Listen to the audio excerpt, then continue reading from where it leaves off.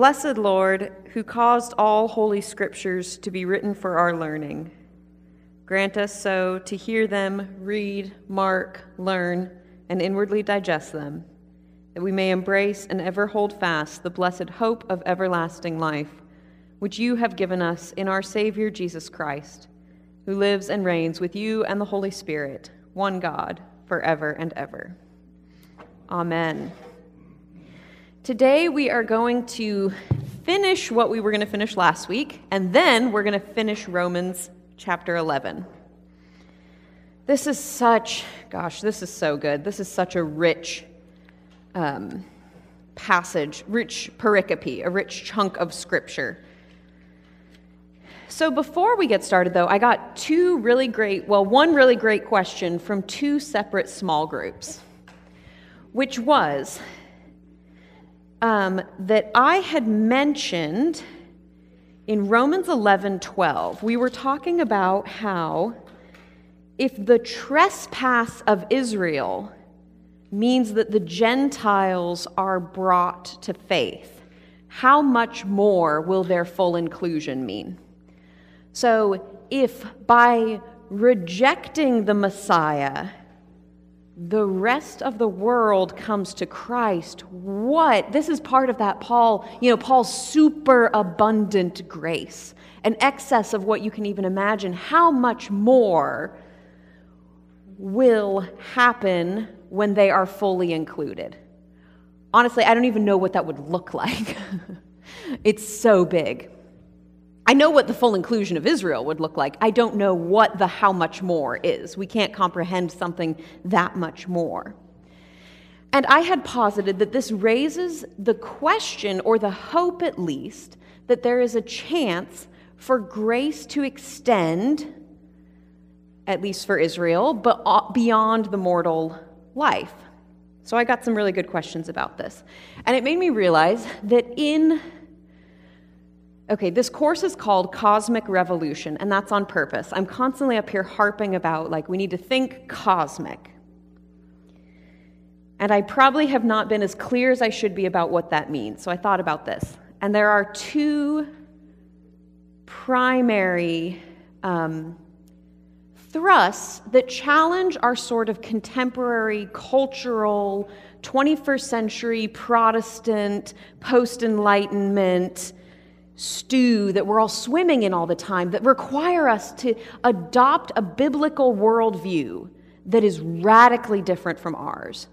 The first you are probably familiar with, which is, and we spent so much time on this in Romans 5, or the first 5 books of Romans, that sin in Scripture, especially the New Testament, is not primarily something we do.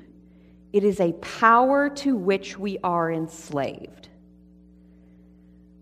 We, Protestant, 21st century, post-Enlightenment, guilt-ridden, like Father Clint was saying on Sunday, we spend a lot of time thinking was that a sin, or was that just something I feel bad about?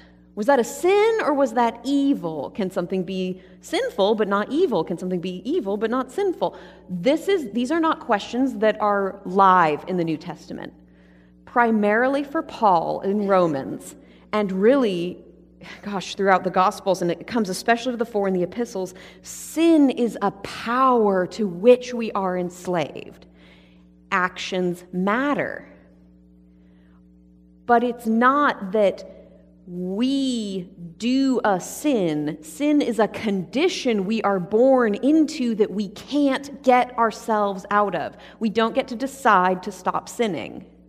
If we could, you wouldn't need to come to church. Just decide it. Problem solved. So that's the first kind of cosmic vision of a world that God made good, of humans that He made to bear forth His glory, to live in harmony with Him and one another, which is under this curse. It's under this slavery, and so all of us end up trapped in this power of sin and death, and we desperately need someone to save us from that power. That's the first kind of cosmic lens that that rises to the surface as we start to look at Paul. And so we have things like the dominion of sin and death, the reign, and the dominion of grace that is possible, grace and righteousness that begins to be possible in Jesus Christ as this war is still going on. We have things like the creation groaning in labor pains because even the cosmos, planets, suns, stars, plants, animals, everything is under this curse. It's not supposed to be like this, and it is waiting for something. And this leads us to the second cosmic lens that we need to hold on to, which is that the New Testament, and especially Paul, is not primarily concerned with heaven and hell.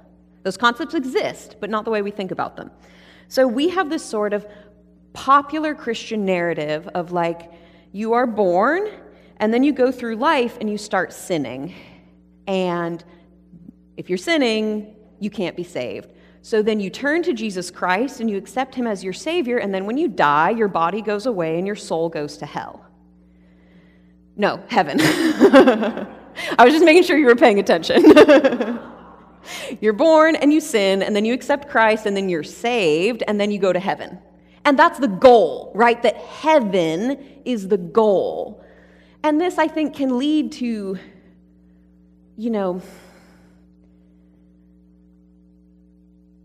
this can lead to problems that the church has always had. For example, pre-Reformation, the Roman Church, which at the time was just the church, really struggled with this. What happens to babies who die unbaptized?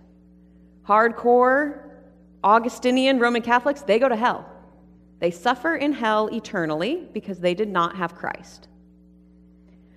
What happens to people who live in a remote village on a remote island in Polynesia who die without Christ? They go to hell. They don't have Christ, they go to hell. See how cut and dry that is? That's why we like it. We want to know, this is a human desire, who is in and who is out. Well, it's easy. You have Christ, you're in. You're going to heaven when you die. You don't have Christ, you're out. You're going to hell. Unfortunately, this is not the biblical picture. Or maybe fortunately. I would suggest fortunately. This is not the biblical picture, which is Paul is not primarily concerned with what happens when we die.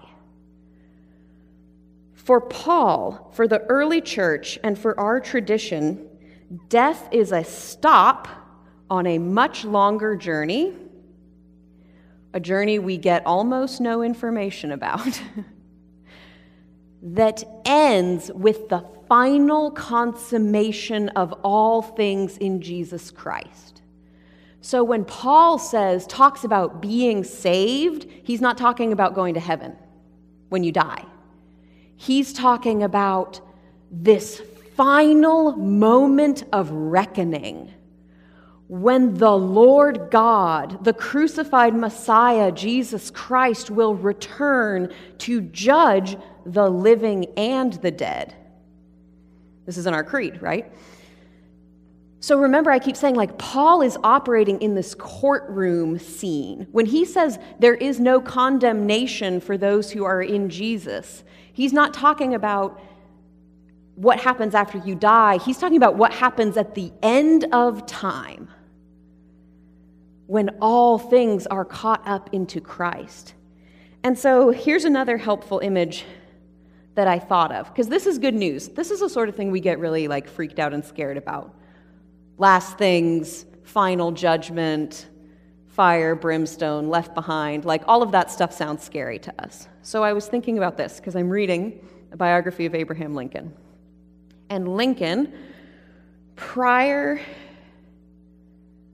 to being a politician, to running for office, was part of what they call the traveling bar, which is, in frontier America, you have all these little towns, and they don't have a courthouse. They don't have a judge. They don't have attorneys. It's like 16 farmers who are all trying to scrape out a living on the American frontier. But what happens, because we're people, right? So when we live in close proximity with each other, disagreements arise. and you start arguing about land, about is that my cow or your cow, about you're trying to rip me off. Well, who got whose daughter pregnant, right? Like all of these things and then tempers start to build and things start to escalate, and all of a sudden you're not even talking to your next door neighbor because you think that he keeps moving his fence line over during the night, and he thinks that you're trying to rip him off. And all of a sudden you're not even talking, and you have a broken relationship, and guns are drawn, right? And so then, in this little frontier town, you guys will follow me on this, here comes the judge from outside. He doesn't have a stake in this conflict, but he sees these broken relationships. He's riding the circuit, right? This is why we call it a circuit court. There's a circuit of little towns he goes to. And he comes to this town, and he listens to what the complaint is, and he judges, and he repairs the relationship. And the community is restored. This is not like a historical example, it's a theological one, right? It was inspired by a historical example. Obviously, our earthly judges don't get everything right all the time, but this is the hope of judgment.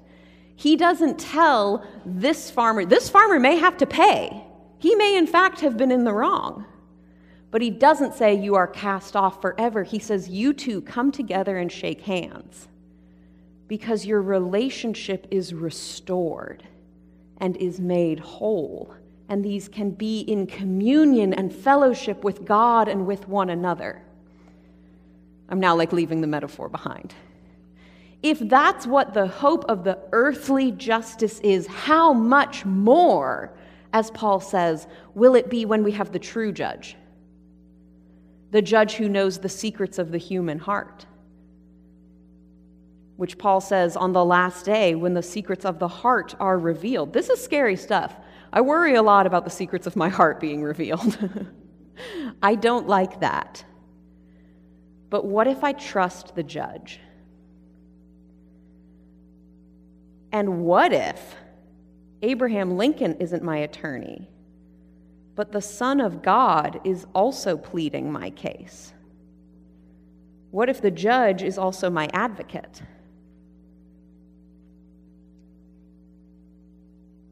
If Jesus is the judge, then judgment is not scary. And so we hope, we pray that we can enter into a new life. For behold, I saw a new heaven and a new earth, for the old things had passed away. Behold, he has made all things new. He has repaired the relationship.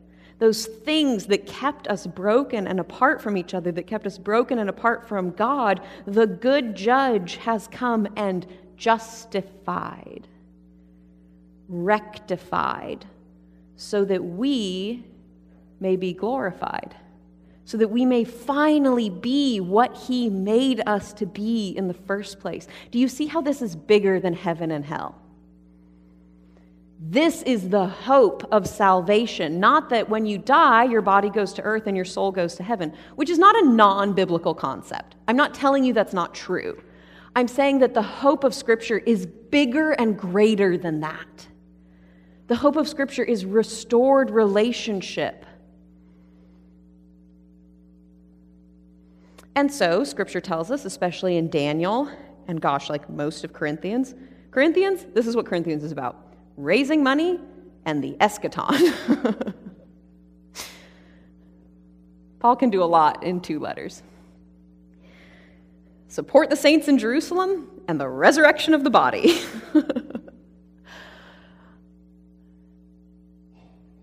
That, and this is where now we're finally connecting that whole big cosmic picture back to what we talked about last week, that before that happens, before the judgment can happen, all must be raised.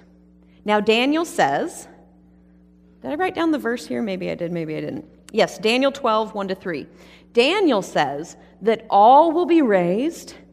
Some will be raised to everlasting life. Some will be raised to condemnation. Maybe.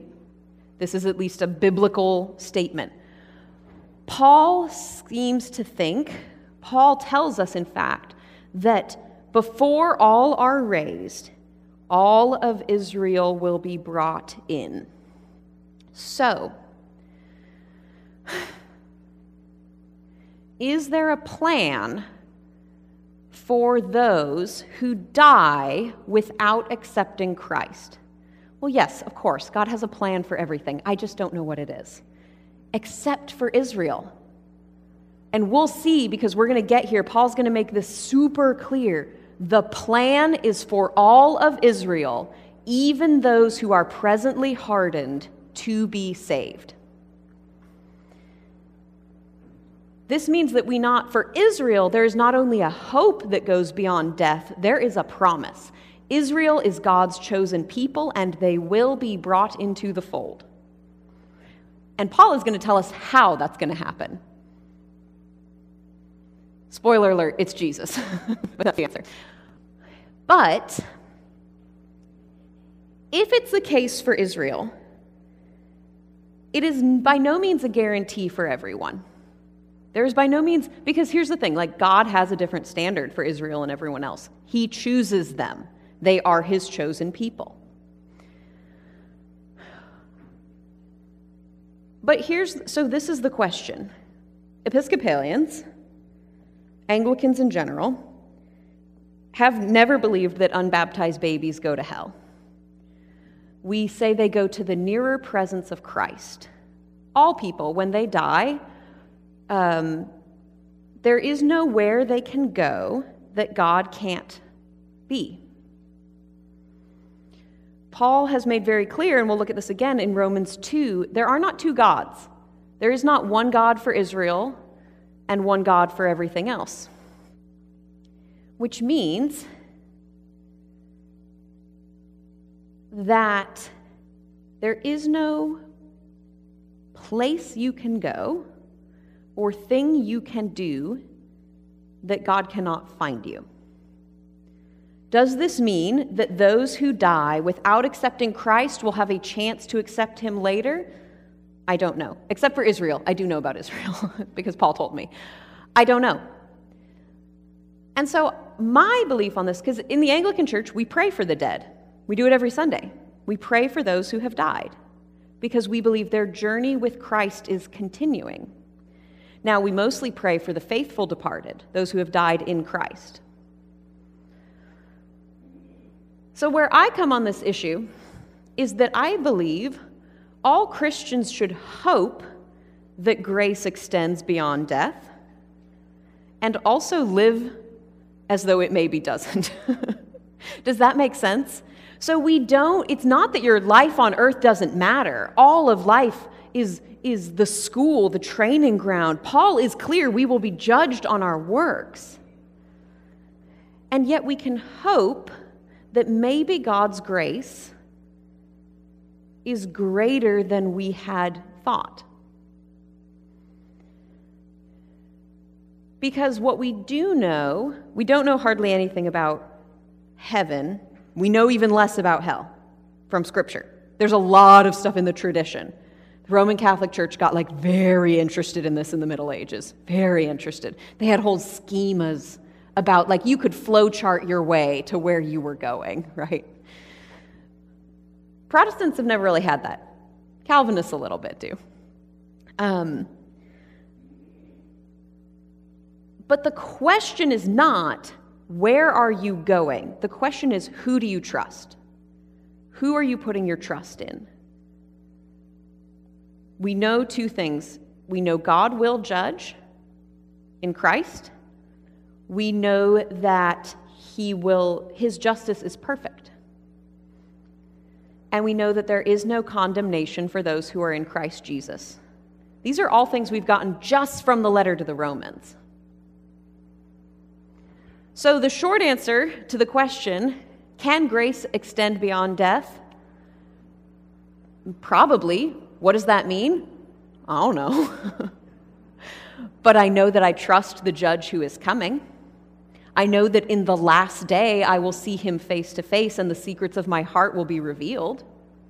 So that better impact how we start living now. You see how there's never a get out of jail free card in Christianity?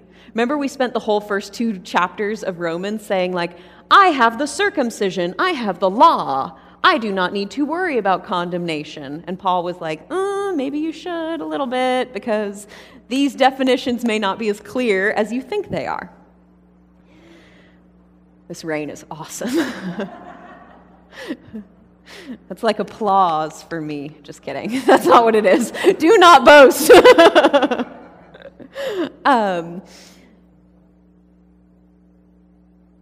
But we don't know hardly anything about what happens after we die, but we do know that we are held by God, and because of Scripture, we know what God is like. And the real key that I think is an important part of do not boast but stand in awe is that God judges not us. So we should follow Christ's command to go and make disciples of all nations, baptizing them in the name of the Father and the Son of the Holy Spirit. Big fan. We should do it. In the Episcopal Church, we should do it a lot more than we do. But we don't get to decide who is saved and who is not. Only Christ decides that. Does that help answer that question? It was like a long monologue. You got more answer than you bargained for. People are like, I am never asking a question again. We are going to see this, especially the issue of Israel, come into very sharp focus if I can ever get started on this lecture.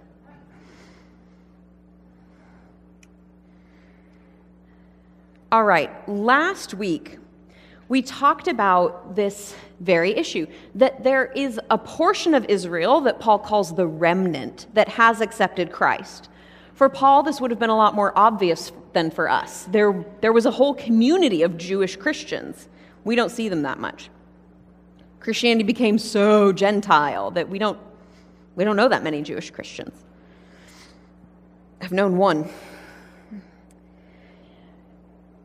But, he says, so there's this remnant that has been brought into Christ, and then there is the rest of Israel, which he says has been hardened. And the hardening of Israel, as always, was not ambiguous and was not arbitrary, but it was for the sake of the Gentiles. And this is just a historical fact, as I pointed out last time. If Israel had accepted Christ, the gospel would never have spread. Christ is the Messiah of Israel. Israel accepts Christ. Sorry, Greeks. You're welcome to come worship with us if you like, but we have our Messiah, right? This is the fulfillment. But Paul goes to the Gentiles precisely because his own people do not receive him. And then we talked about this beautiful image, which we're going to talk about more because we're going to pick up at verse 22. Is that where I left off? Did I say verse 22? We'll pick up at verse 22. This beautiful image of the olive tree. And this is an image with deep roots in Scripture of Israel as an olive tree that is tended and sometimes pruned by God. So this olive tree is planted, it's taken root, and some of the branches, the hardened Israel, has been broken off so that wild olive branches may be grafted in. And this is the Gentile church. We did not sprout on our own, but are grafted into Israel, and so have roots in Israel. And this is where Paul says, Bill and I were talking about how beautiful this is. What verse is it? Oh, I'm looking in the wrong place. This is verse 20. So, the second half of verse 20. So do not become proud, but stand in awe. Stand in awe of the fact that God had a chosen people and chose to include the Gentiles too. So do not boast. Do not think that we are, here's what Paul wants to caution against. It's not that Israel screwed up so bad that God had to choose a new people. That didn't work, I'm choosing a new people. No. God, in his grace, opened up the franchise and invited the world in to be his chosen people. And so some of Israel has been hardened, but Paul says this rejection is not final. That they can and will, he's about to show us, be grafted back in. And he also cautions, so remember, in order to get this, we have to think way back to Romans 1, where in Romans 1, Paul is writing to these probably Gentile Christians who have aligned themselves with the God of Israel, and so sort of start thinking that maybe the rules don't apply to them. Oh, the Greeks with their temples and their sacrifices and their orgies, like the Greeks are the bad people, but we over here worship the true God, so we're good people. And Paul says, be careful, because all are under the same curse. He's now cautioning them again. Don't think that just because some of Israel is hardened and you are grafted in, that you have a special status in your own right. It is by grace that we are held to the olive tree, not by nature. So do not boast, but stand in awe.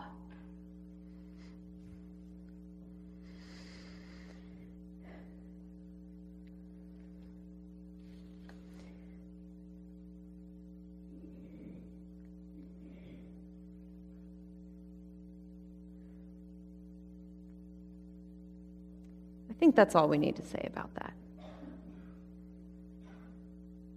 Let's pick up, okay, wait, I did that. Do not boast but stand in awe. Good job, Barbara. And we reviewed that.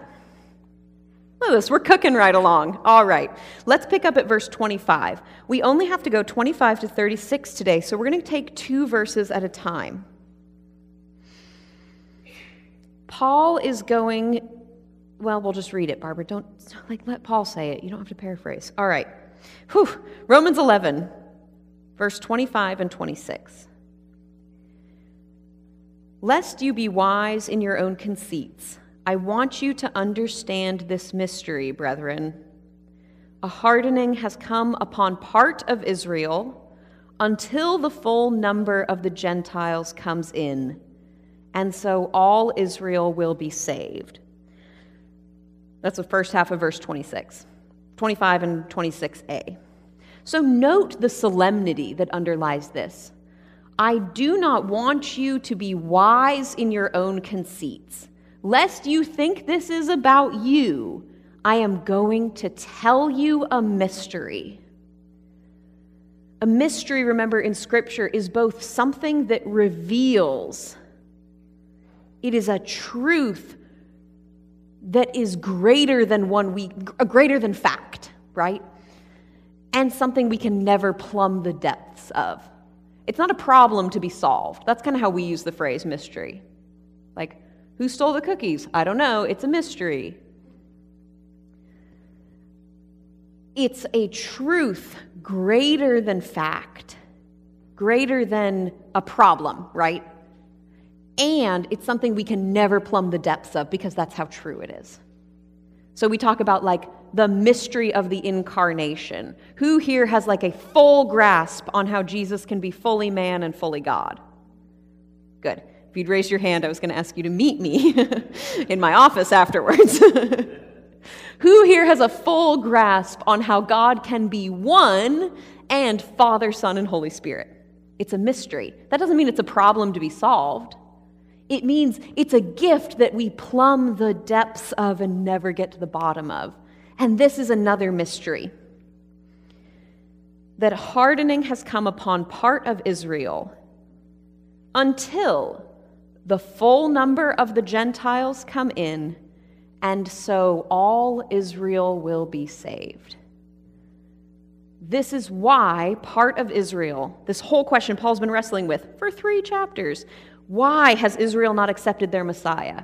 A hardening has come on them, on part of them, until all the Gentiles enter in, and then all of Israel will be saved. Note, Paul says the full number of the Gentiles. There are several ways to read this. Some people say the full number means 100%, all of them. This is sort of Paul, the most radically universalist reading of Paul, is that in Christ all are saved. This is not like a woo-woo thing. This understanding goes way back. Lots of people have believed this. You don't have to. The church has never settled this question once for all. There's also the possibility that some of the Gentiles will be brought in, a full number that God knows, but we don't. Like 10 out of 10 is a full number, even if there are 80 left over. Do you see what I mean here? Like that God knows the full number of the Gentiles who will be brought in. I don't have a dog in that fight. Some people get really worked up about it.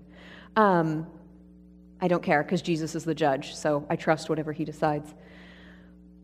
But what is clear is that once the full number of the Gentiles enter in, then all of Israel will be saved. This is radical. And to me, unambiguous. And now, Paul is going to explain how. How, even if you're living in Israel in the first century and you hear about, say you're the high priest, and you hear about Jesus, and you're like, nope, that sounds like idolatry. I worship the true God, sacrifices at the temple. And then the Romans knock down your temple. So you're like, well, I guess we'll just read the Torah, and that is how we will draw close to the God of Israel, but I'm still not into Jesus. That person is part of Israel, and Paul says he will be saved. How? This is so good. I'm so excited. Okay. So but before I get to how, if we look out and we see that part of Israel, God's people, does not accept their Messiah, why? Because the full number of the Gentiles has not entered in. This is an eschatological hope about the end of times. Once all the Gentiles are brought in, then Israel will be fully included.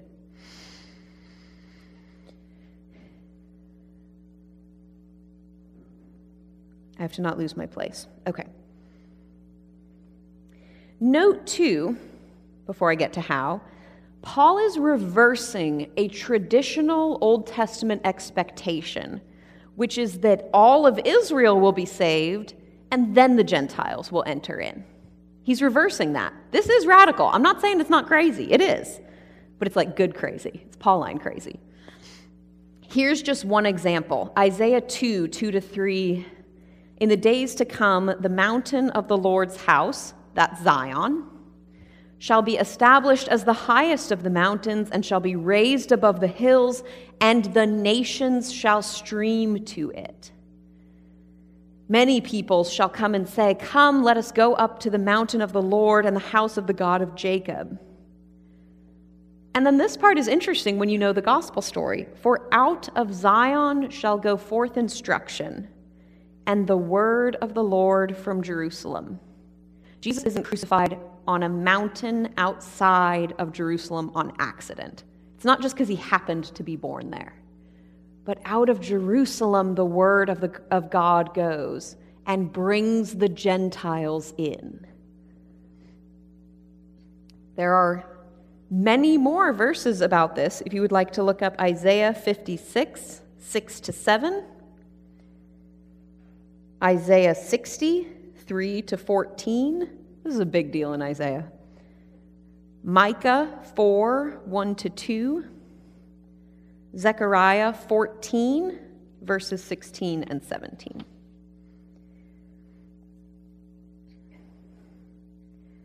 So now, Paul is going to show us where he finds in Scripture I don't like saying mechanism because it makes it sound like, hang on, let me think of a better word. The saving act by which God will make this happen. The means by which God will bring all of Israel into the fold. This is what he says. He ends the first half of verse 26 with, and so all Israel will be saved. As it is written, the deliverer will come from Zion. He will banish ungodliness from Jacob. and this will be my covenant with them when I take away their sins. Do you see what's going on here? For Paul, Jesus Christ, the Messiah of Israel, will be the one to deliver Israel. The deliverer will come from Zion. Paul is quoting here a combination of Isaiah 59, 20 to 21, and Isaiah 27, verse 9. He's quoting them pretty exactly, so I didn't bother putting them on a slide. But for him, the one who comes forth from Zion, the deliverer from Zion, both in context in the Old Testament and in the New Testament, that's the Davidic Messiah. That's what all of Israel has been hoping for. The descendant of David who will come and save God's people. And look what Paul says, Isaiah says, he does. He will banish ungodliness from Jacob. And remember, for Paul, this is so good. He's putting all of these pieces together. What is ungodliness? Well, the belief that you can earn righteousness for yourself through works of the law, or through a birthright, or through trying really hard and being a really good person and being like volunteering in a lot of things and earning a lot of money, right? You see how this cuts both ways? That's ungodliness, because you make yourself an idol. And in the last day, the Davidic Messiah, the deliverer, will come from Zion and will banish ungodliness. He will remove their sins from them, which is what Jesus always does. And so he will do it for his people because he's the Messiah of Israel. So how is all of Israel saved? Through Jesus, through Christ. I don't know exactly what it's going to look like, but I know who's going to do it. It'll probably look like a king on a cross. And then he says in verse 27, and this will be my covenant with them when I take away their sins. Remember, the covenants go way back. The covenant with Abraham. You will be a father of many nations, and your descendants will number more than the sand of the sea. The covenant with Moses. Follow my law. You will be my people, and I will be your God. The covenant in David. You will sit on the throne forever, and your son will sit on the throne forever, because you are a man after my own heart. This is the covenant. And Paul, how does God uphold his covenant? His promise to fight for Israel, his promise to be their people. He will send them Christ.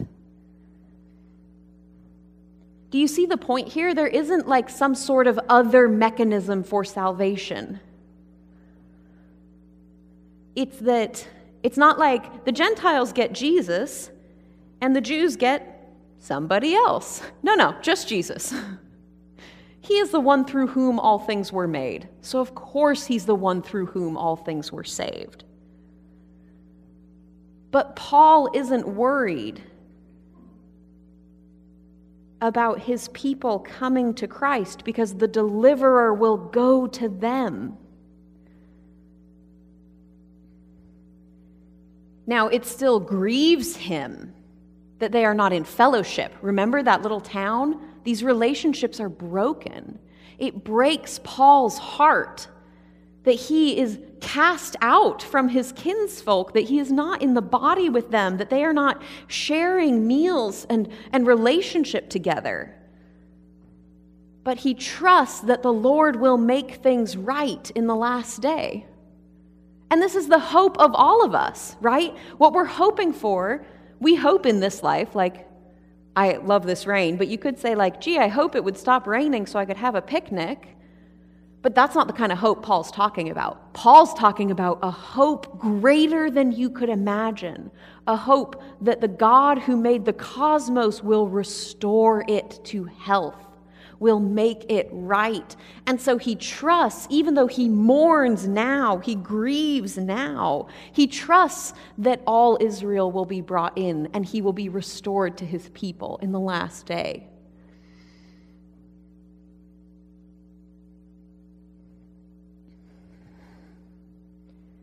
When Christ fulfills the covenant,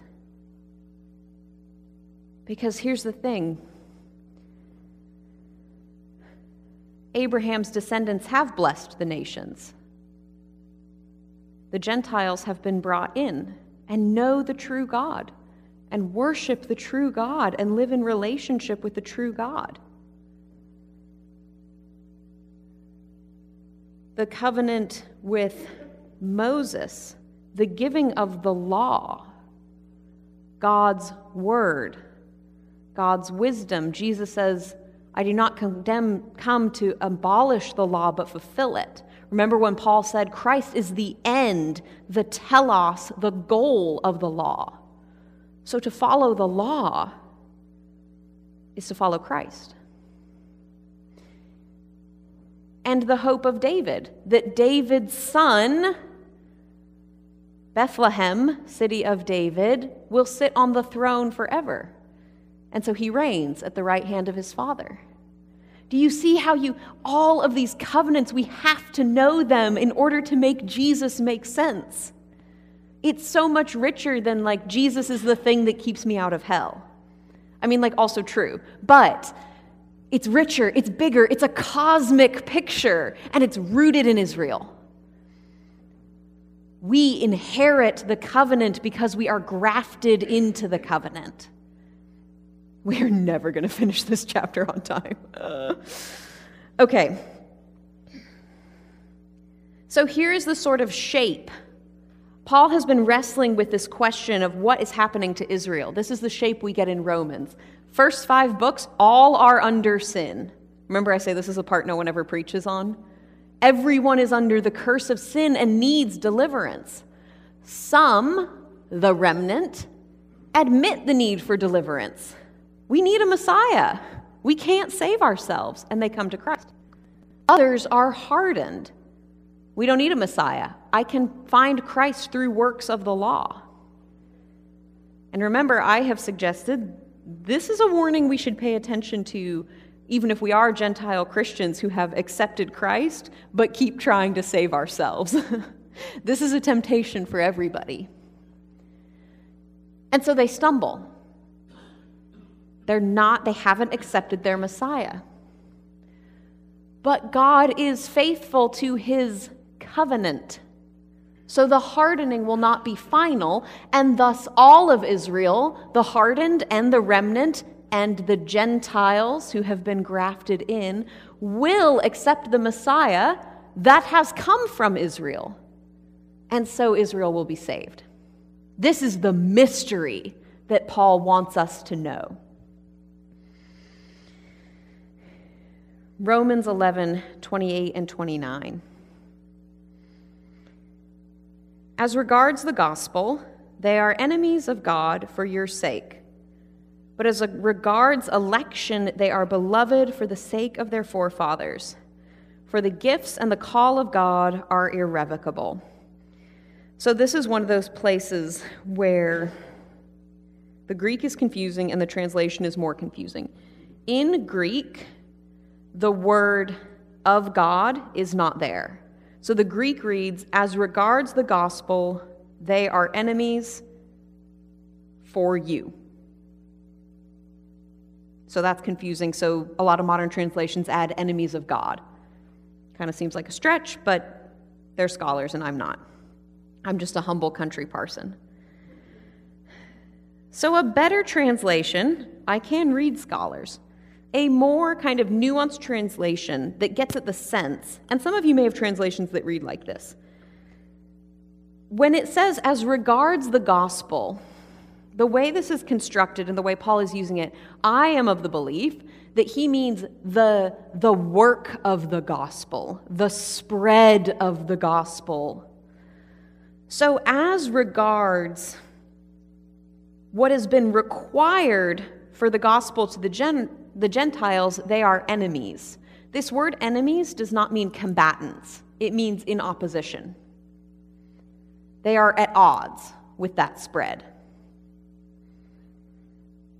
And note, the word in opposition, Paul is directly contrasting this with another word, beloved.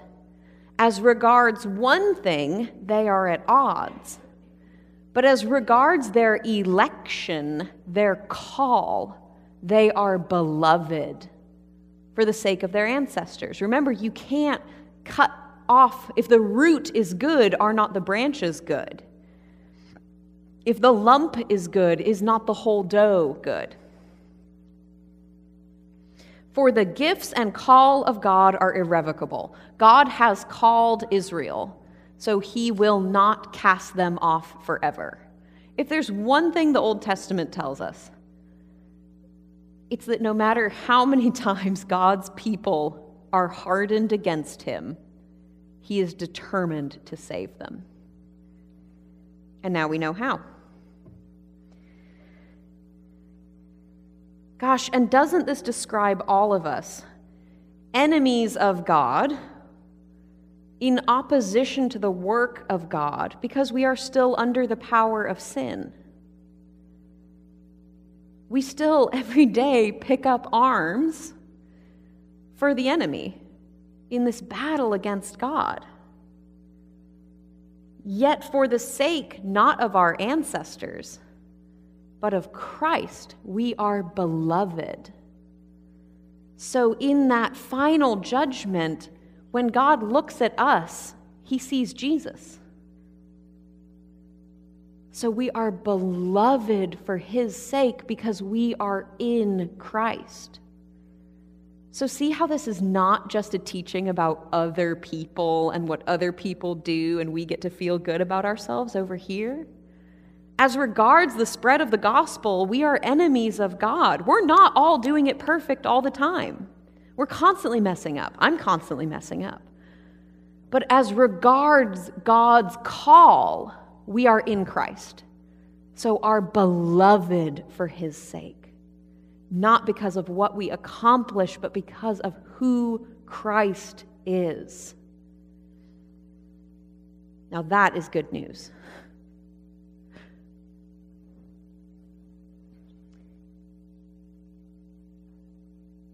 Okay. We may be able to do this. Oh no, we will not be able to. We only have a few verses left. Okay. Romans 11, verse 30. Oh, here. Paul's about to say what I just said. Man, good job, Barbara. Just as you were once disobedient to God, but now have received mercy because of their disobedience. Don't worry, we'll unpack that. So they have now been disobedient in order that the mercy shown to you, by the mercy shown to you, they also may receive mercy. For God has consigned all men to disobedience, that he may have mercy upon all.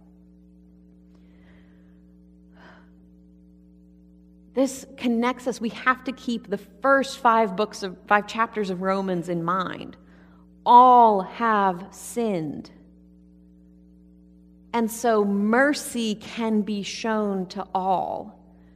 This is the most inclusive thing there is. We talk a lot about inclusivity, like we need to be inclusive. Okay, yeah, whatever. I mean, how do I put this? The way that phrase is used a lot is used to mean all behavior is equal. We have to accept people no matter what they do and treat them all the same. That's not what Paul's talking about. Paul's talking about a curse that is upon all of us, and a Savior who is willing to go to the cross for those who are cursed. So there is no one who has special status. Same curse, same Savior. Same problem, same solution. Not like Jesus is a solution to a math problem, but it's not that kind of mystery. And so Israel has no claim based on bloodline alone, but on God's call to them. So we have no claim based on what we do, but on Christ's call to us, being baptized into his death and resurrection. Look how this parallels. First, Paul's doing this you, they.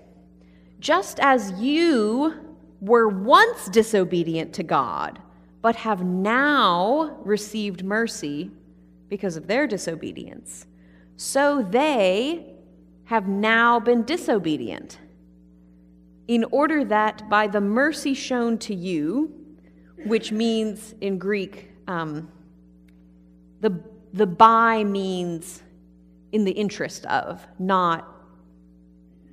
it's not like applying it topically like a cream. In the interest of the mercy shown to you, they too may now, and there's a lot of debate about whether that word now belongs there or what it even means, but they may, in this age, before the end of time, receive mercy. So once again, the only thing that has changed is the order, but the outcome is still the same. God will save his people. And there will be people we don't expect who are also saved, i.e. us. And so then we can do this. There is this glorious hymn to God's inscrutable wisdom. This is the conclusion not only of Paul's writing in Romans 9 to 11, but of everything we've read up to this point.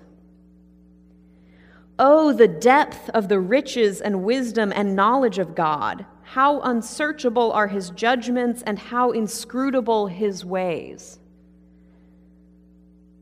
So the first thing we see is, remember, this connects right back to what Paul was doing in Romans 9.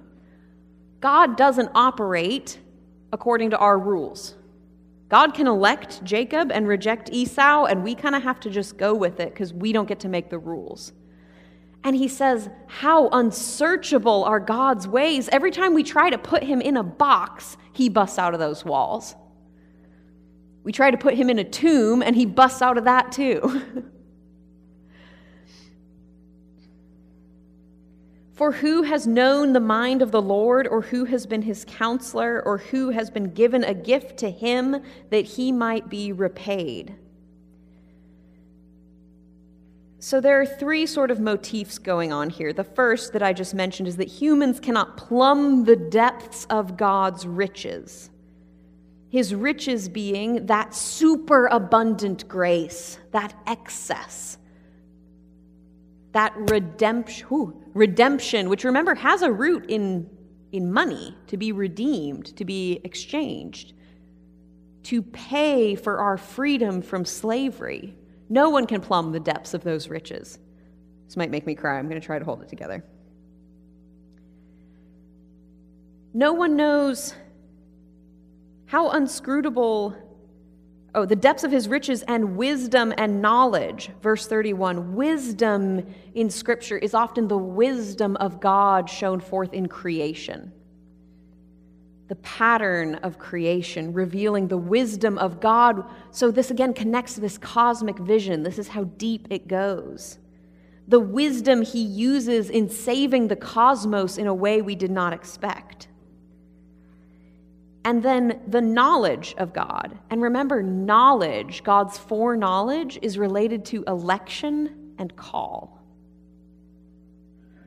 God's knowledge of his people, his calling to them, is bigger. More people are called than we expected. The Gentiles being grafted in is not something anyone saw coming, though Paul points out there is a precedent for it in Scripture. God's grace has already exceeded. And then note how the last two, or how 34 and 35 match this. So the riches of his wisdom and knowledge, who has known the mind of the Lord? No one. We can't know the depths of it. Who has been his counselor? This relates to Job, right? And to Romans 2, of trying to tell God what to do. Who can give a gift to him that he might be repaid? When God has given you everything, what can we offer back?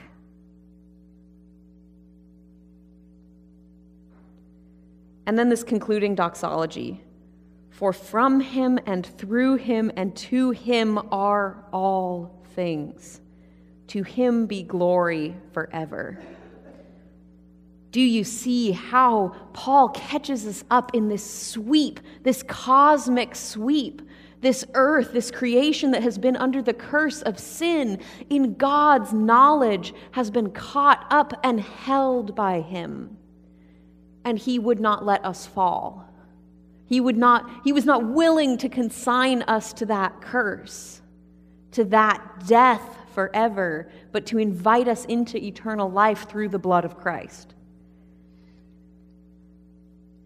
And so the power of Christ has overcome the reign of sin. And thus he has drawn all nations. He's opened the door for all people, regardless of birth, regardless of status, regardless of any of the things we say are important, to draw into Christ.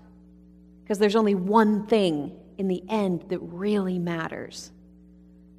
And that's the love of God in Jesus Christ.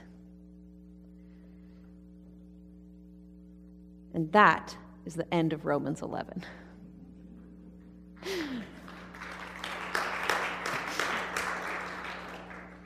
Next week, we will pick up at Romans 12. Please, I'm sorry I went long. I apologize, Kathy. Try to end your small groups by 11:25 so that people can come back up for food for thought today. So if you could end your small groups just a few minutes early, even though I didn't. Is that next week? Thank you. Okay, good. Take as long as you need in small groups because food for thought isn't till next week. And also, if you haven't registered for food for thought, please register. I did it on purpose, see? Thank you.